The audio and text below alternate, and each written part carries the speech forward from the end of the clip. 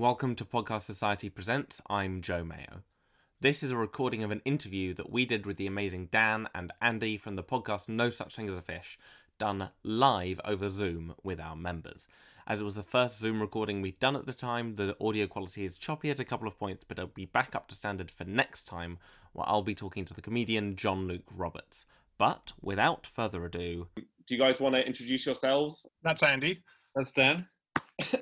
Let's begin.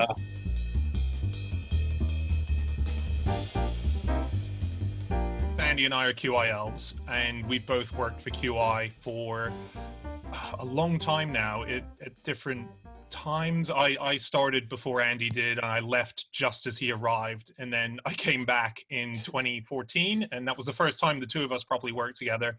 And within about 6 months, we started Fish, and it's sort of been us traveling the world together ever since, really. Yeah. Literally, yeah. Yeah, with James Harkin and Anna Tujinski, who are the other two members of the podcast, I guess, sort of main members of it. So, yeah, we started... Yeah. God, Dan, were you only back in 2014? Yeah. Wow.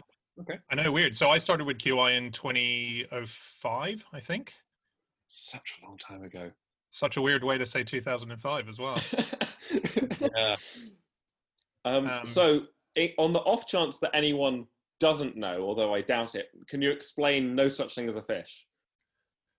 Yeah. No Such Thing as a Fish is a podcast where every week, four of us who work for QI sit around a table in these COVID times, sitting on Zoom, and we each week bring our favorite fact that we've learned that week to the table, and we just talk about that fact. So we each present the headline, as it were, and before we do the recording, each of us goes away with the headline fact, and we research our own stuff about it, but we don't tell each other what we found. So we get to the table, and it's a proper conversation, but it's an informed conversation because we've obviously got our notes and so on in front of us. And yeah, it's just four facts. If you don't like three of them, hopefully you like one. That's the kind of philosophy of it. A hit rate we aim for, yeah. Yeah. Yeah. So how did the podcast come about to begin with? I was hoping it would be a good one for me to answer, but I'm pretty sure it was Dan's idea, actually. So that's another one he should take on. I'll do his version of events, which is that he thought of it and, had to kind of rope us all in. How did it start? Dan and James were looking for something to do, really. That makes it sound very tragic, which it is. They wanted to... They were sitting in the front office at QI, which is where we have a kind of meeting table and meeting room, and they were just thinking of lots of different formats for shows they wanted to make, and podcasting was not as huge as it is now. I think it's fair to say it was about 6 months before Serial came out that our first episode happened, which was a huge, fluke of luck for us, because I think it meant we had maybe 25 or 30 episodes in the bag, and so many people came to podcasting through Serial that was a big help in the early days. But yeah, Dan and James thought of it. We tried the format loads of different times, and then eventually settled on a really, really simple version of it, which Dan just described, the four of us with. What kind of formats did you start off with?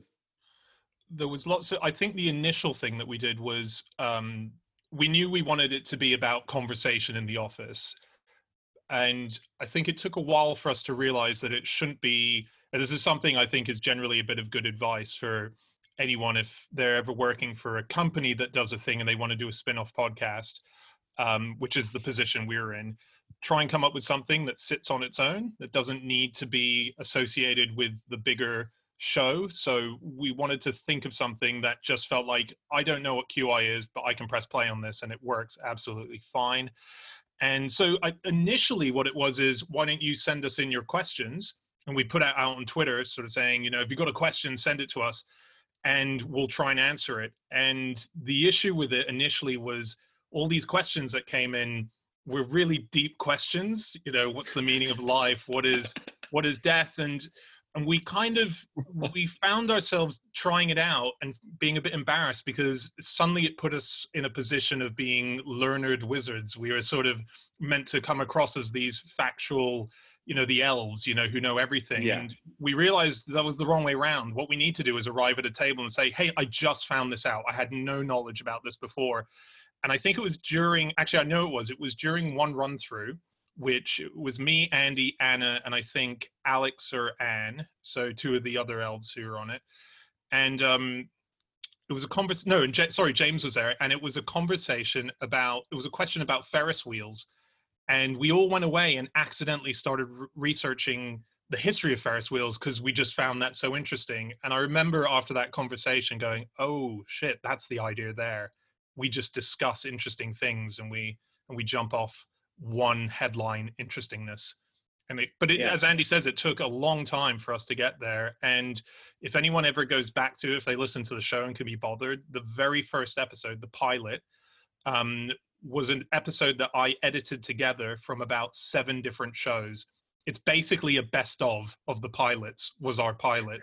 And so even within a section about a different subject, there are sections taken from a completely different subject, but they happen to be linked by a keyword. So someone say, oh, by the way, you mentioned King Arthur or you mentioned whatever in it.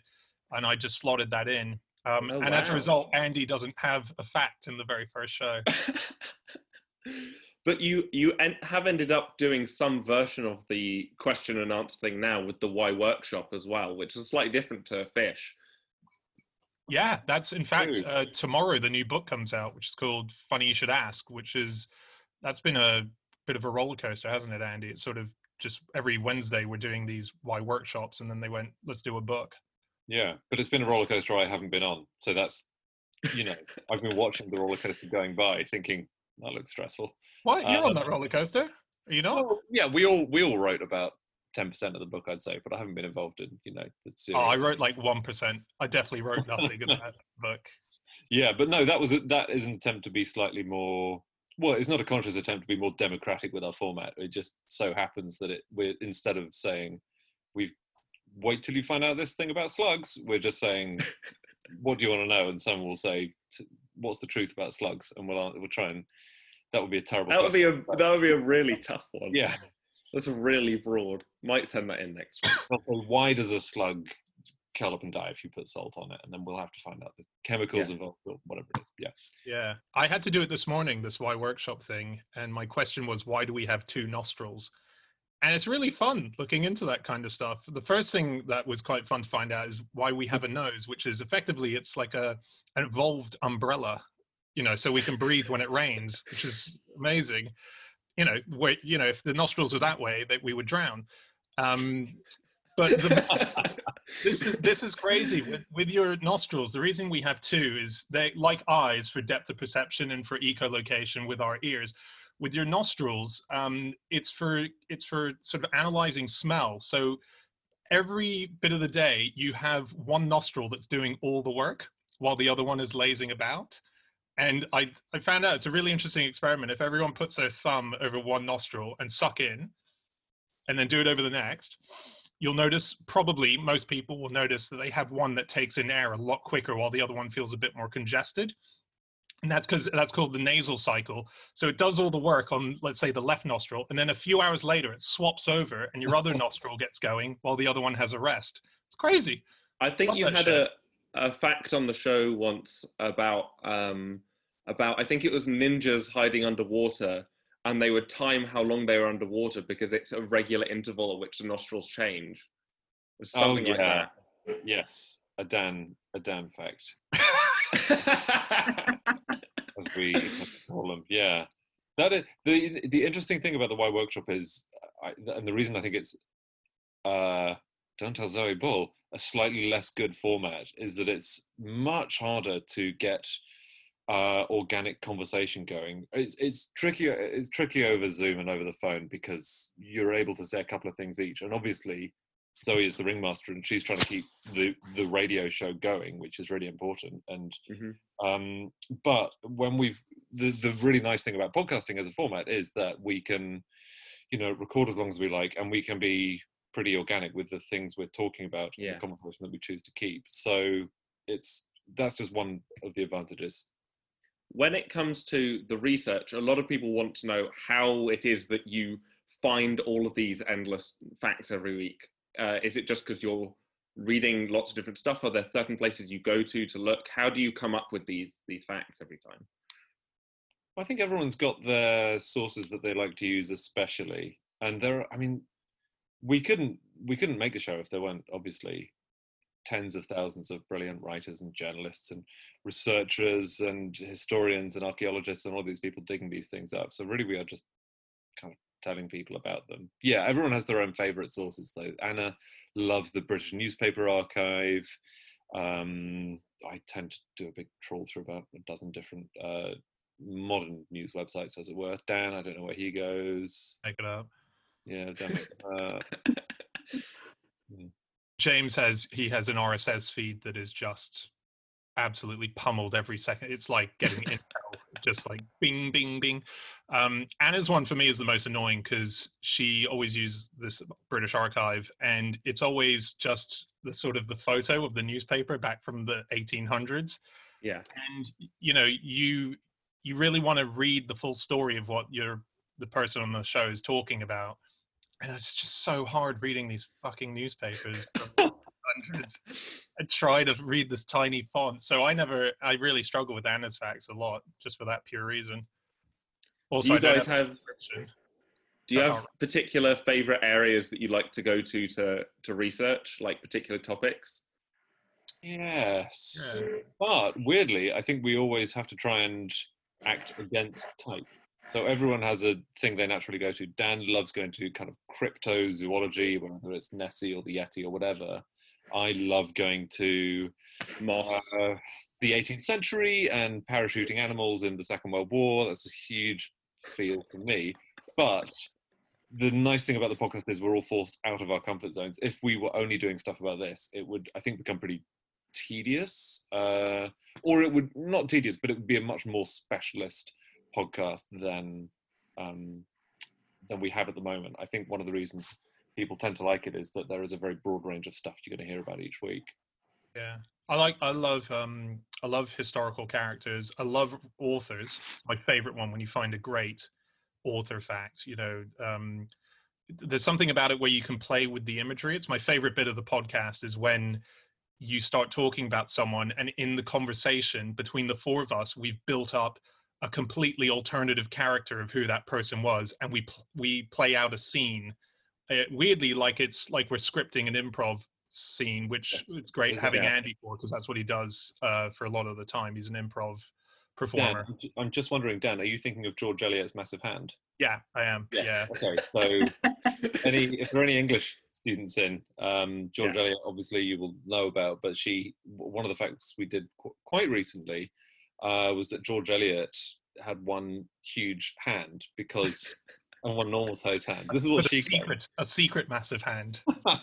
Because she used to work as a dairy maid, and she was churning butter kind of all day, every day, and obviously you use your dominant hand to do more of that. So she just ended up with one kind of freakish Hulk. And it was said to be so big that when she was walking, it would weigh down her side. So she walked slightly lopsided. That's what they said. That's what this neighbor said. And there was a big thing where anyone who wanted to write an official biography of her going forward after her death, they had to agree with the family that they would not mention the massive hand, because otherwise they wouldn't get the deal. That was the stipulation in the contract. That's so amazing. Oh. Yeah, it's just wonderful when you discover something like that, and then you discover a whole history of this one topic, like a thread that you could write basically a book on. George Eliot's Massive Hand could be a whole book where you could find sources where people tried to publish it, where the interview with the neighbor, can you have a massive hand that size?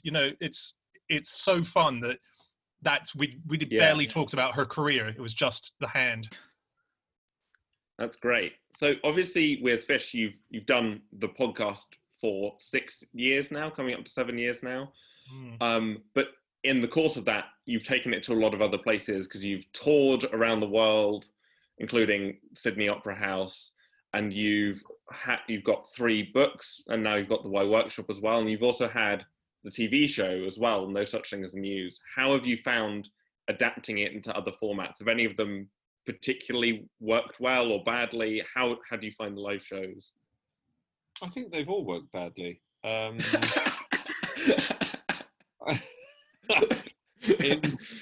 in comparison to Fish, is what I'm Yeah. saying. Is in comparison to the podcast, all of them bring you into contact with other people who you then have to work with.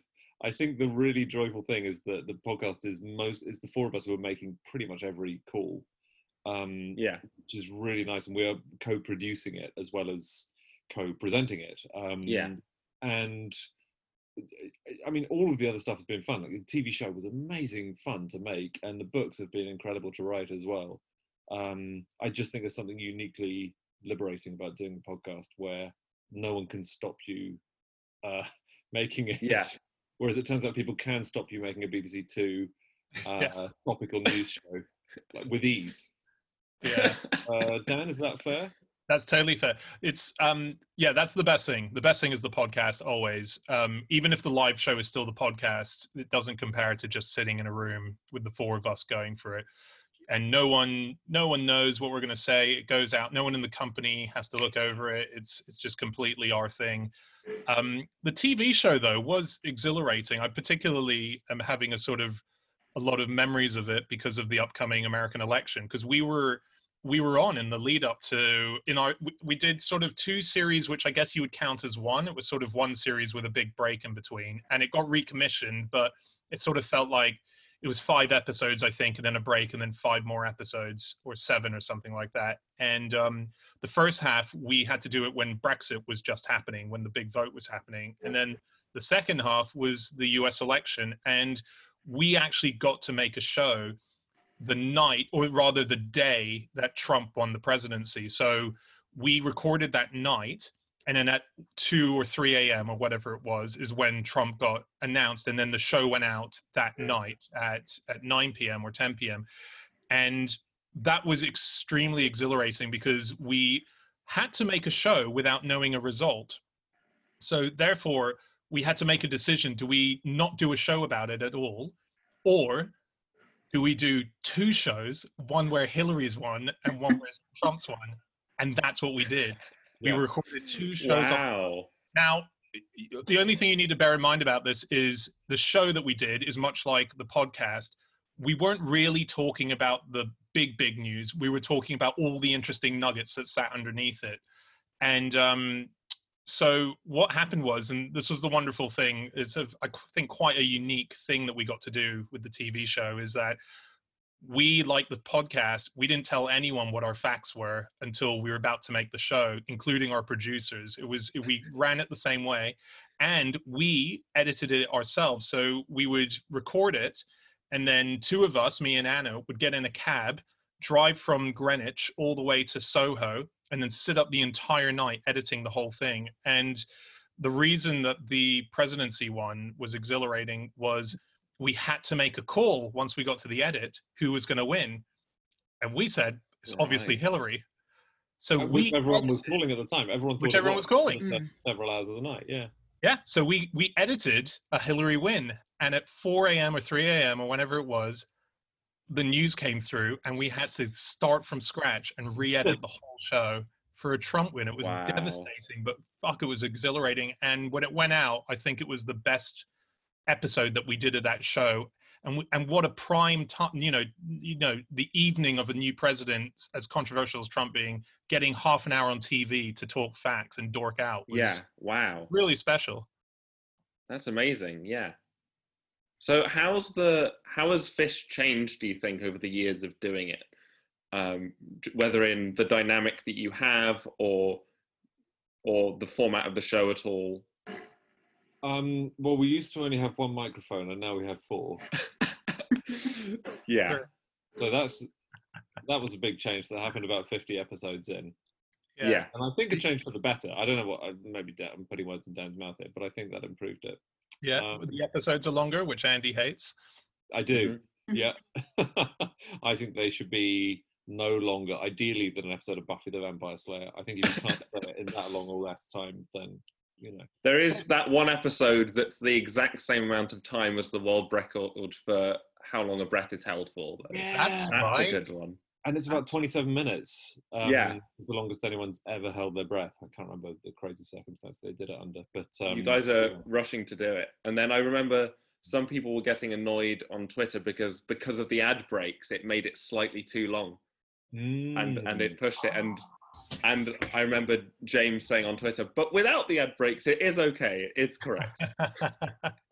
We generally have a nice time on Twitter. The show's audience is generally nice people who like facts. So we don't, Twitter is an unbelievably scary place, but we're okay. We tend to do okay, don't we, on Twitter? We don't get the kind of negativity that I think a lot of shows do. I don't know why. I guess, as Andy's saying, we have a nice audience. This week we've got a bit of flack because James revealed the ending of Anna Karenina. And and spoiler alert, a novel that's 120 something years old, but we've had a lot of flack for that this week. So how has it been with recording in Zoom? Because that's obviously the big change that's happened for a lot of podcasts recently. Has it interrupted the show much, or has it let you do more in some ways? Because there are some episodes where you mention experiments and that kind of thing, and then you've gone and got stuff from your houses to try it out.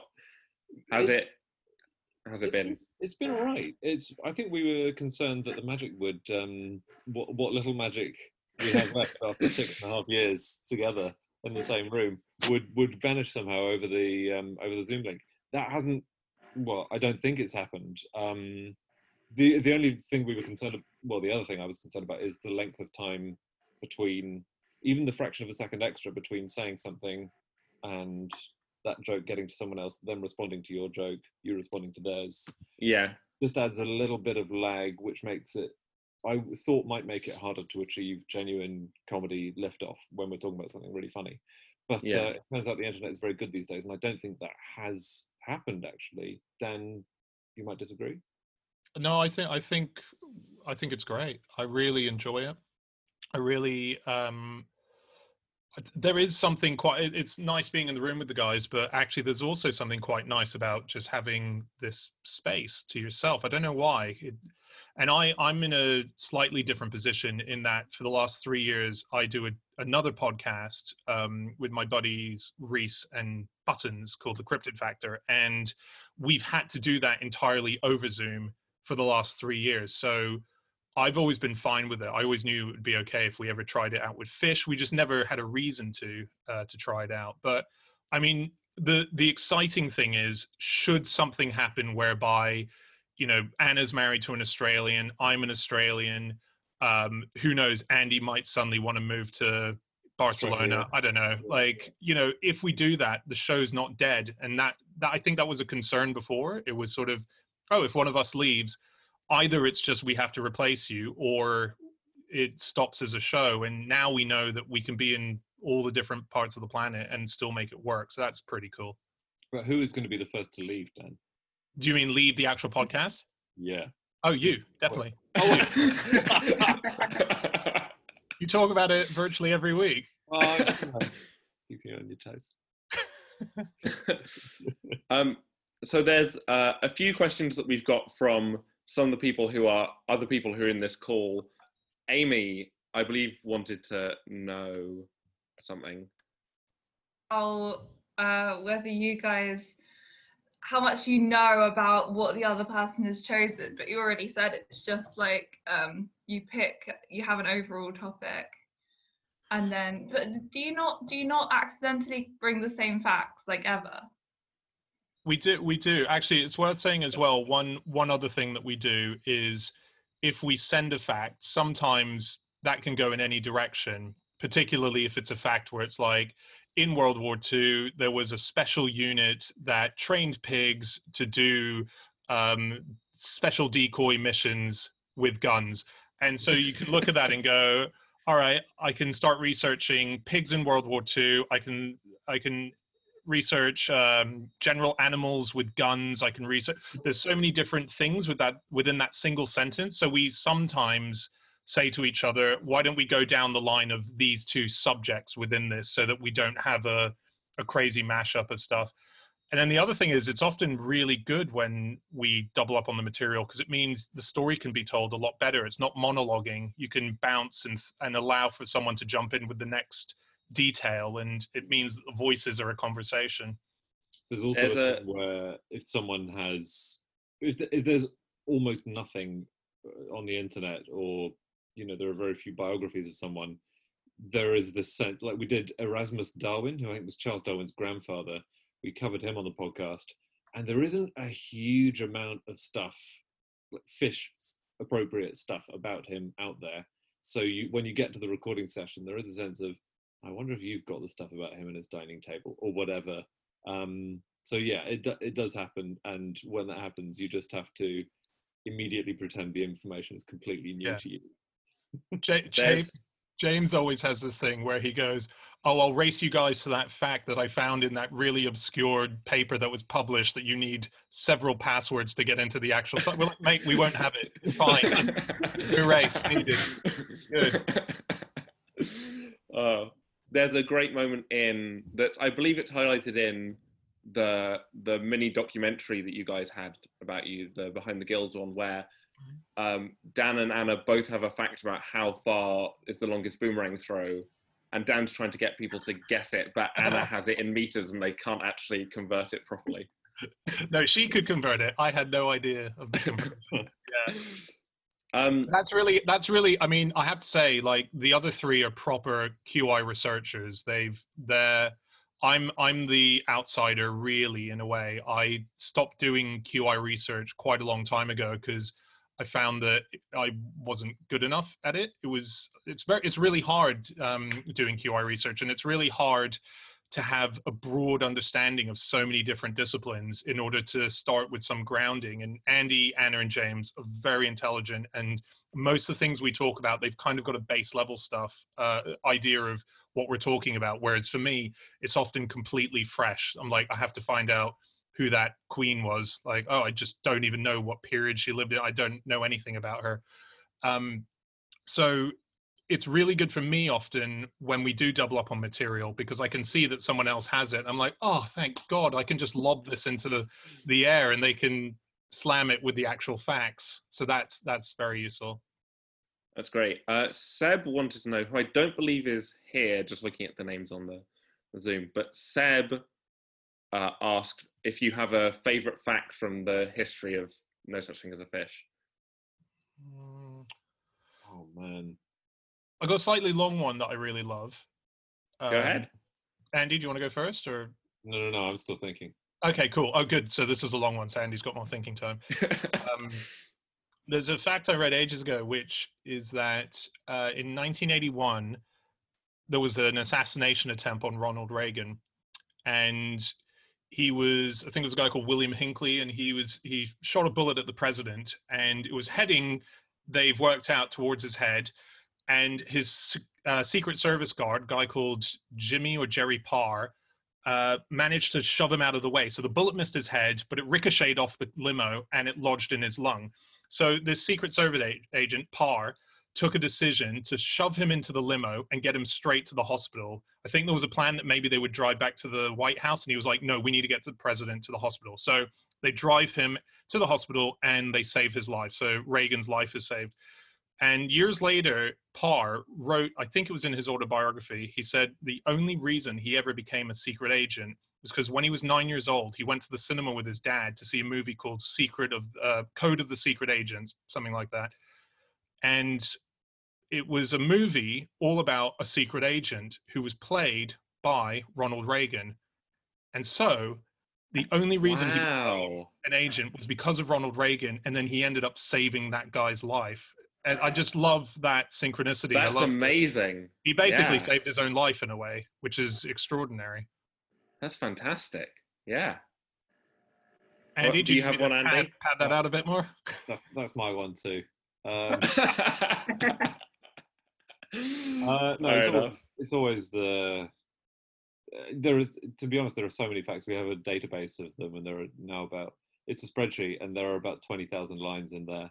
So it's quite hard to pick. But yeah, I mean, the second ever headline fact we did was the one about another presidential assassination fact, which was, you could do a great presidential assassination podcast, actually. Yeah, that would be very interesting. Because we just did one as well, didn't we, on Roosevelt? You did, yeah. No, but when President Garfield was shot, he was shot 1860 something. He's after that, for the last months of his life, he had to eat everything through his anus. Yeah. His doctors had him because he had to lie on his front.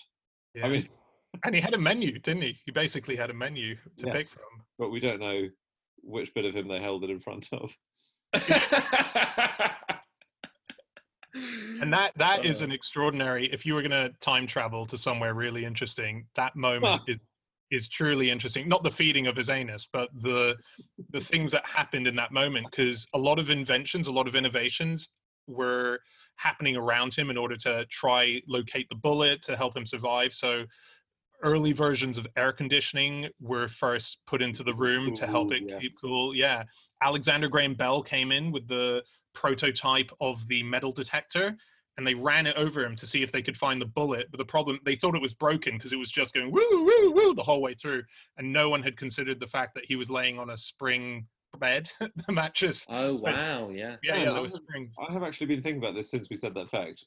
Why did they need to find the bullet, considering that he had been shot? I mean, they could see where the bullet had gone.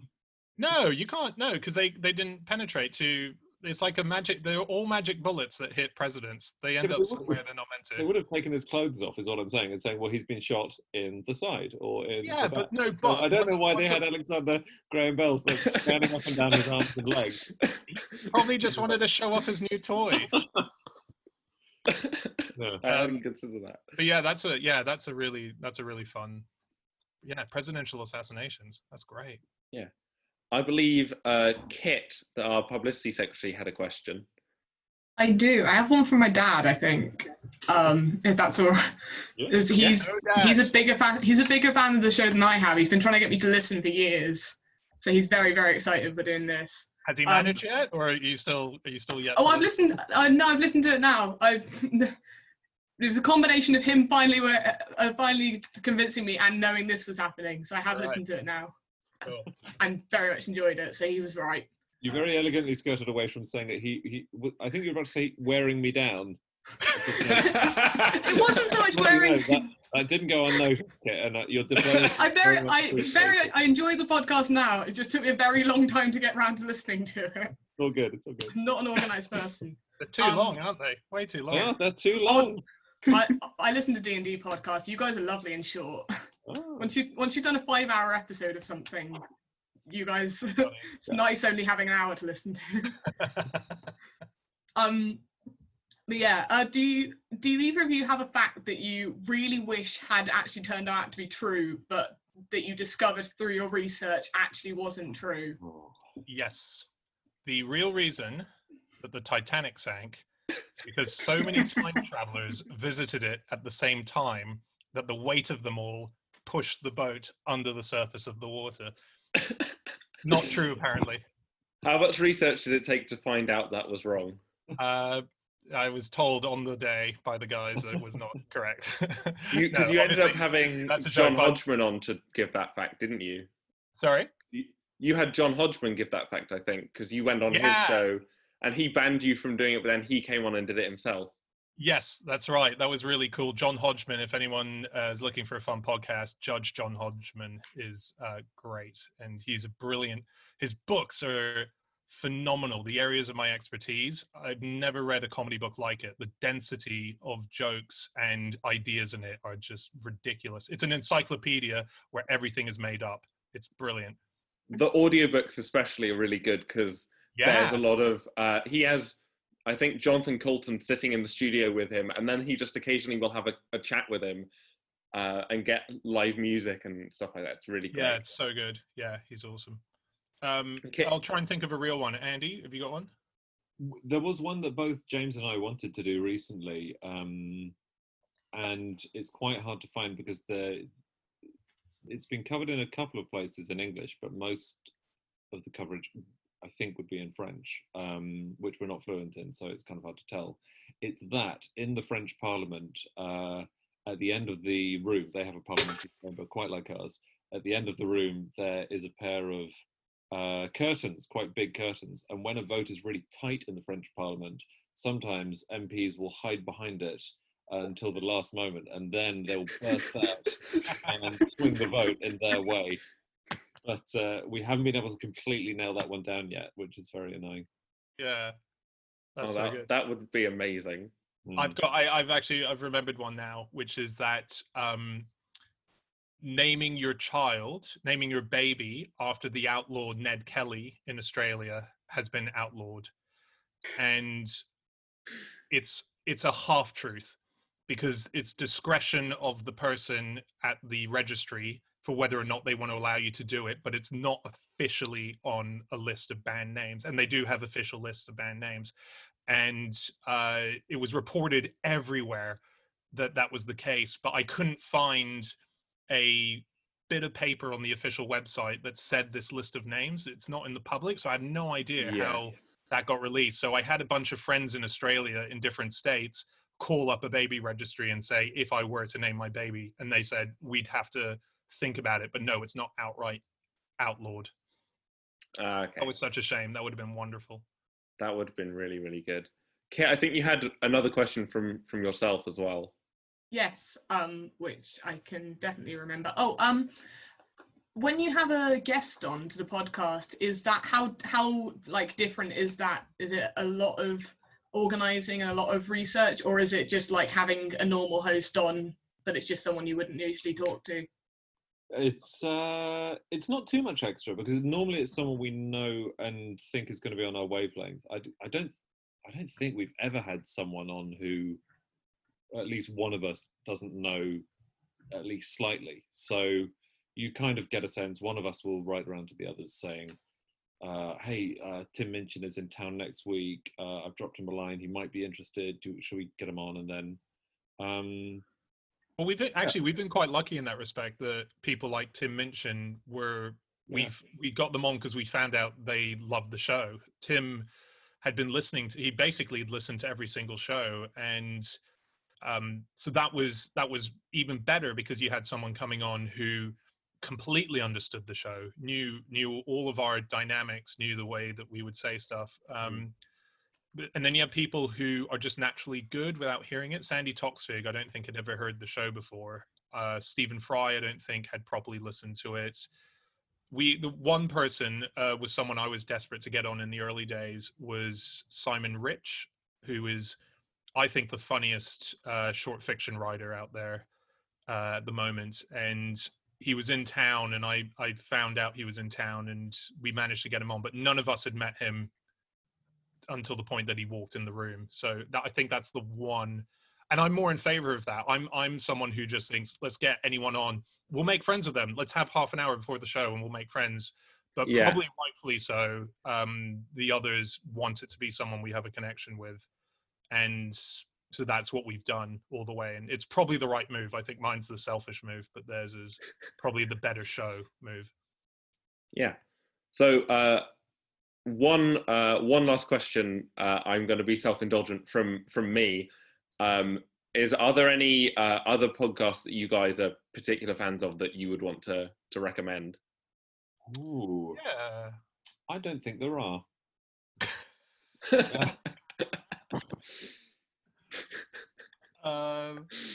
I've started listening to Rumble by Michael Moore. Michael Moore, for me, is a sort of a rediscovery. He was a massive deal when I was a teenager. He did TV Nation, and he did Bowling for Columbine and Fahrenheit 9/11. And I was, I don't know if you guys are probably too young to have any Michael Moore sort of like cultural impact. At the time when Fahrenheit 9/11 came out, it was unbelievable that a movie like this existed and was exposing what was going on with the presidency and the Iraq War, and doing it with comedy, doing it with satire in a way that no one in America was really doing.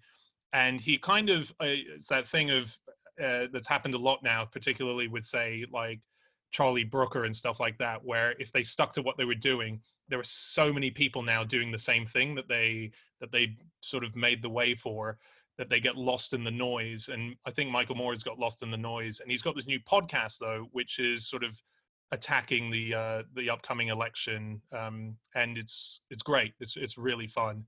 And he's a lot of people find him controversial, but I personally love him. So Rumble, I'm enjoying that at the moment. Can I tweak my answer, please, Joe? Yes. It seemed like a bit of a mean-spirited answer. No, it's all right.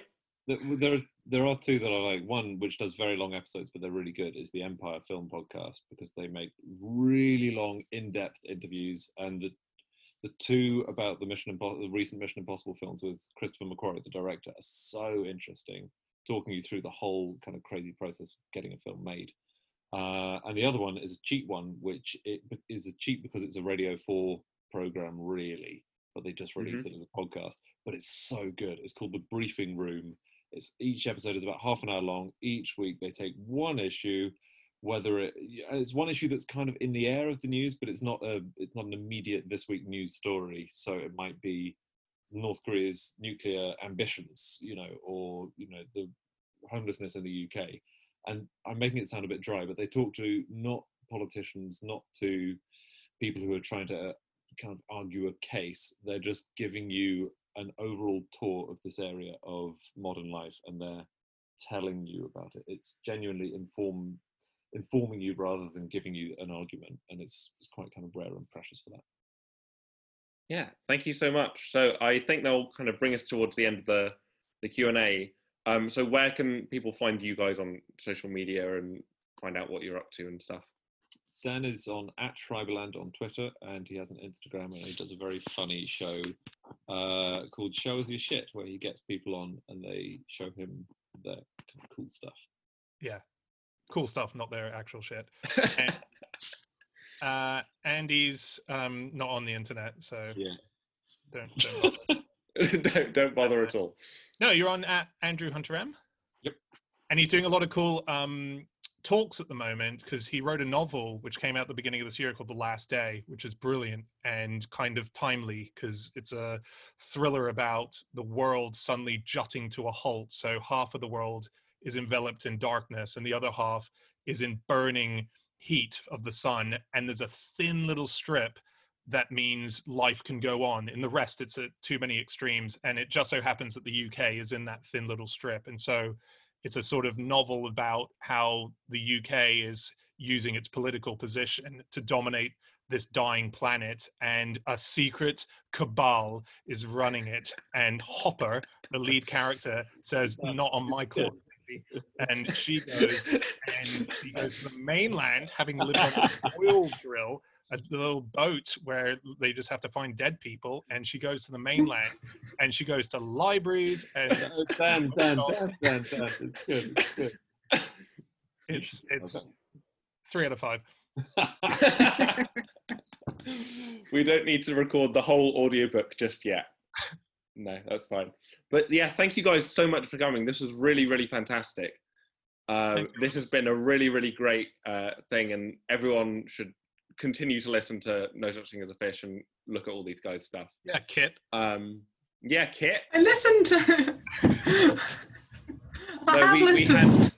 We had our podcast club that we do every week this week, talking about fish and You're Dead to Me. So a bunch of us listened to it, and we were chatting about it yesterday as well. So I can verify Kit has listened. We can confirm. Yeah, I think that's all of the stuff. Thank you so much for coming. Can I say one last thing? Yes, of course. Yeah. Just one last thing.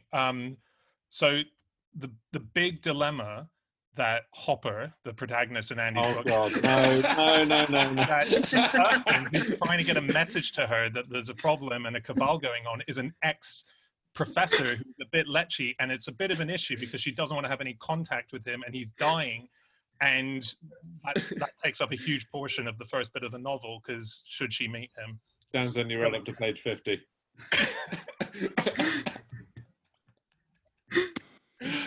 Oh, that's great. We'll definitely have to read The Last Day as well. Thank you for listening to our No Such Thing as a Fish Q&A. If you want to hear us chat to any other shows, let us know. You can follow us on Twitter @Exeter Podcast. You can find us on Facebook at facebook.com/Podcast Society, and subscribe to our podcast feed as well to stay up to date on all the other great shows we're going to be putting out this year. Thank you again for listening, and goodbye.